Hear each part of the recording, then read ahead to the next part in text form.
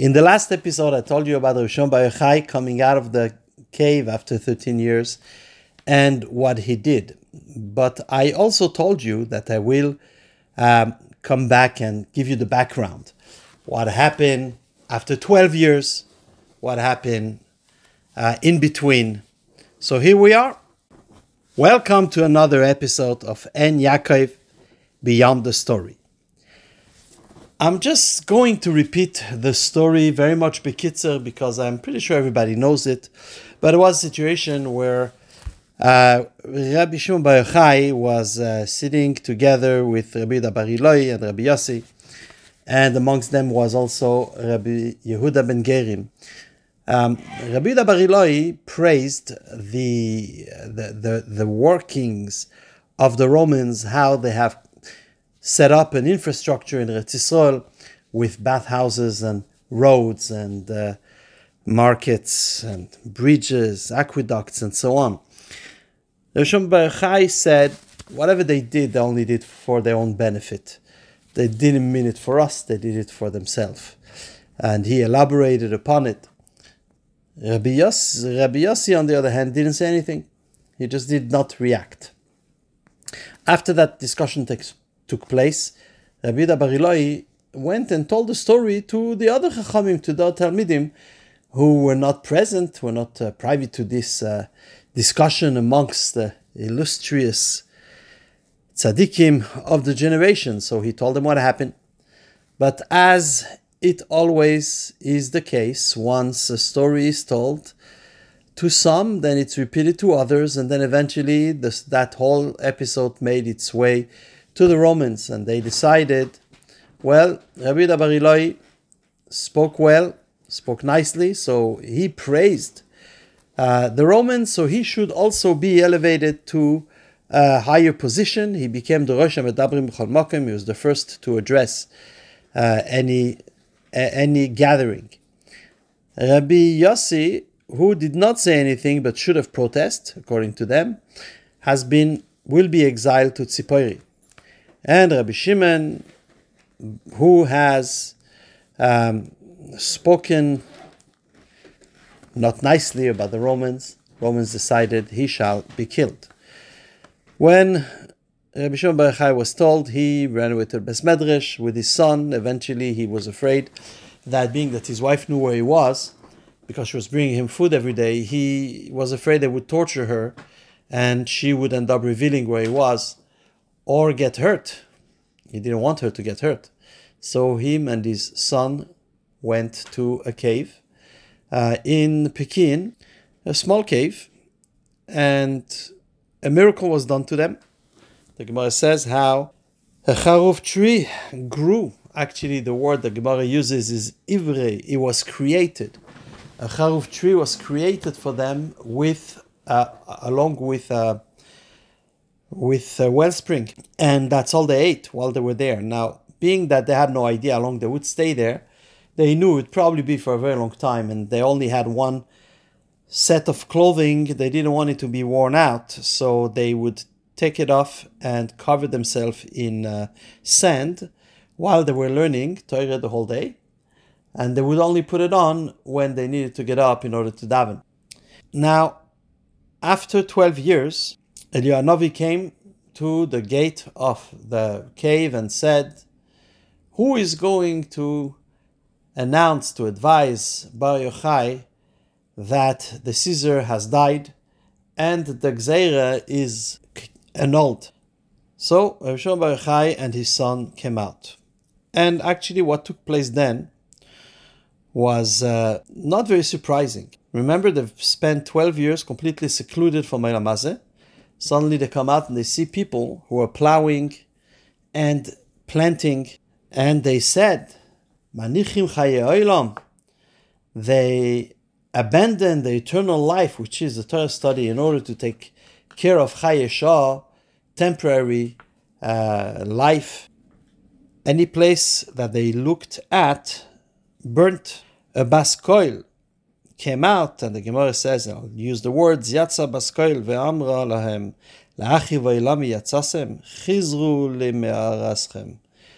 A baskoil came out and said, did you come out to destroy my world, go back to your cave. So they went back to the cave and they stay another 12 months. After 12 months, they say, well, even the mishpat, the din of the judgment of Rishoyim in Gehenim is 12 months. That's the maximum they could be punished. So, in other words, if they were punished and they were told to go back to the cave to the cave, 12 months should be the maximum. And again, a baskoil came out and says, come out of your cave. Now, what happened next was surprising, because when they came out, Rabbi Lazar was still looking at things and burning them. But the Gemara says that any place that Rabbi Lazar would destroy, would punish, Rabbi Shimon would fix. Rabbi Shimon would heal, meaning he would fix it. And then he told his son, Rabbi Shimon to Rabbi Lazar, it is enough for the world to have just you and me.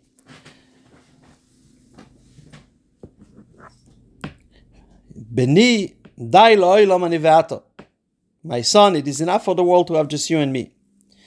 Which means that, look, not everybody is at the level in which they could let go of anything physical and be completely spiritual.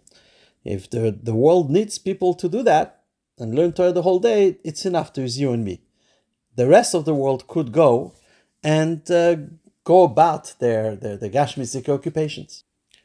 After that comes the story that I mentioned last week, but this time I'd like to read it inside because there's some more words that I want to go back to. Omar Oyil ve'izrichish nisa. He said, being that a miracle occurred to us, Ezil askin milsa, let me go and fix something. We mentioned that when Yaakov Avinu came to Shechem, it was after he spent time with Lavan, and after he encountered Esav's angel and fought with him, and after he encountered Esav himself with his 400 soldiers, and after all that he came out completely unscathed and in good shape, healthy and safe. That was a miracle. So he said, I need to thank Hashem by doing something for the city of Shechem. So it says many things that he did. Some say that he made them roads and markets. Some say he made them bathhouses. Others say that he made them a currency.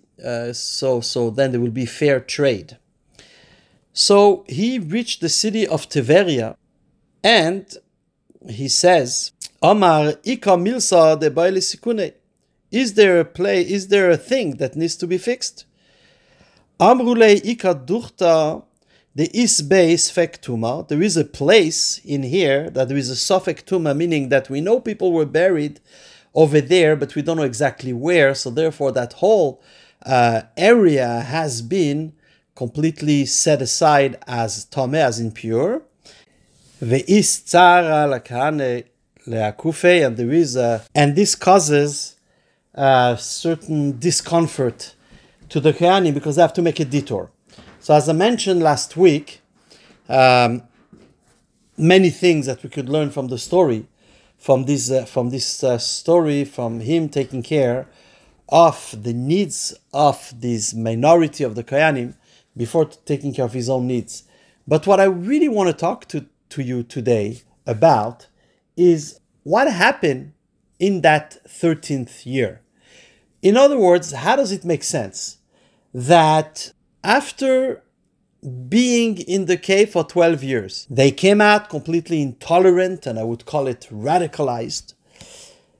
And what is the solution to help them reintegrate society is to actually tell them, go right back to where you came from. In other words, go back to the place that caused you to become so intolerant. Let me explain.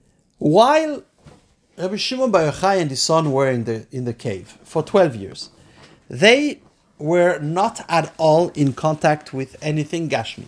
They had no connection with the outside world. Remember, they were really hiding. But not just the world, anything that is physical. And even if those are things that were necessary to do a mitzvah, for example, they were unable to eat matzah on Pesach or shake the lulav, the arba minim on Sukkot, they only had charuvim. Yet they definitely practiced this mitzvah in a way in which they were able to accomplish what we accomplish by eating a kazayis matzah, begashmias, in a physical way. They were able to do this in a spiritual way because 12 years of being completely separated from Gashmi Sa'ilam elevates a person to a very spiritual state. Now, after, and also you know that this is the time in which Rabbi Shimon Bar Yochai composed the Zohar. This is where he received all this divine inspiration for that whole part of the Torah that we call Kabbalah, Primis HaTorah. Dafki because they were looking at everything in a very spiritual way, because that's the place where they were at. Automatically, when they came out and they saw people being busy with gashmizdike things like plowing their field, harvesting their wheat, they had no tolerance for that. And with the spirituality that they had, they looked at it and they just burnt everything. So now Hashem is telling them, go back to that very place that got you to this spiritual state in order for you to come out and not destroy the world. How does that make sense? I mean, today in the correctional system, when somebody finally leaves incarceration, in order for him to incorporate and to integrate with society, they send him to some kind of a halfway house or some place in which you are a little bit, a little bit ahin, a little bit aher, and then slowly you get used to Gashmi Sa'ilam. So maybe instead of sending them back to the cave, maybe it would be a good idea to send them to, let's say, a besmedrish, Okay, don't get involved with the world. Close yourself up in a spiritual place which is within the world. No, he sent them exactly where they came from. And that really needs to be explained. The Rebbe explains that in fact, in order to be able to relate to even the lowest level, whether it is the lowest people or to be able to have an effect on the lowest gashmize thing that there are, you need to be in a very, very high spiritual state. The higher you are, the lower you could reach. Just think about a strong flashlight. The fact that the flashlight could shine very far shows you that the bulb or the battery, something is just very, very strong. The stronger, the more energy, the stronger your light is, the further it could reach. So for tzaddikim to be able to reach to the lowest gashmizike levels, to have an impact on the simplest of people, they themselves need to be very, very great. Now, of course, after 12 years, Rabbi Shimon Bar Yochai and his son reach sublime heights. And indeed, they were very spiritual, but maybe not spiritual enough to be able to relate to the lowest of people. As a matter of fact, so great was Rabbi Shimon Bar Yochai that his Rebbe, Rabbi Akiva, said to him,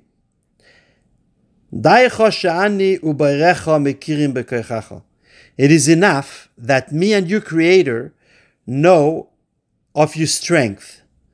That strength that he's talking about is a strength that was unknown to anybody else, just Rabbi Akiva, who was his Rebbe, and the Eibishter. Because it is not something that even the greatest Chachamim of his generation could grasp, could reach. That greatness, that koyach that Rabbi Akiva is talking about, is that koyach, the strength to be able to reach to the lowest. Now, not only was able to be mamshich, great schusim to even the lowest of people, but he was even able to fix things. See, I told you I wanted to read the text, those few lines. What was his rationale? What was his reasoning? Why did he need to do something to help the community of Tiberia? He said, Hoil ve'izrichish nisa. Being that a miracle occurred. The word nisa, nes, A nes means a miracle. But a nes also means an elevation. There is a pasuk, Arim Nisi Ale Arim. A nes is a height. So the Rebbe explains that we could read this sentence as follows. Being that now I have been elevated to a much higher level, then I need to go and izil asking milsa. I could go and fix something. His ability to fix was only because now he was elevated to a higher level. What did he fix? Tumas Meis. Tumas Meis is the lowest of impurity that exists. There are many levels in impurity, and the lowest of them all is Tumas Meis. For years, that place in Tveria was considered a Safek Tuma, and nobody was able to fix it. Nobody was able to help these Kayanim about the comfort of the detour, because nobody was able to change a Tuma into anything positive. Only Rabbi Shimon Bar Yochai, after spending 13 years in the cave, he was then able to fix that and to purify Tveria from a Tumas Meis. Now that's what happened in the year 13. And that is why, after 12 years when he came out, he wasn't quite yet at that level. Just like Rabbi Elazar, who was not at his level, even after 13 years he wasn't there yet. But Rabbi Shimon Bar Yochai reached that, dafke after the year 13. Now we could understand one of the statements that Rabbi Shimon Bar Yochai used to make. Rabbi Shimon Bar Yochai would say, Yacholani lifter es kol ha'olam kuloi min adin. I am able to acquit, to absolve the whole entire world of anything they are guilty of in my own schus. Miyam shenivresi adata, from the day I was created until now. Then he continues, he says, Ve'ilmale Elazar b'ni imi, miyam shenivra ha'olam v'ad achshav. And if I was able to include Rabbi Elazar with me, my son Rabbi Elazar with me, I'd be able to absolve everybody from their guilt from the beginning of creation until now. It's interesting, why dafke him? Why dafke Rabbi Shimon Bar Yochai is the one who has the schus to say that in my merit I could absolve everybody. Why not the other tzaddikim? Other tzaddikim also have a great schusim. Well, we could have said that it's because he spent these years in the cave and where he suffered. And sometimes in the schus of the Yisurim of tzaddikim, we're told, they have the ability to, so to speak, they have credit. They have the ability to say, well, I took on all the suffering for all these people who are guilty. They don't need to suffer anymore.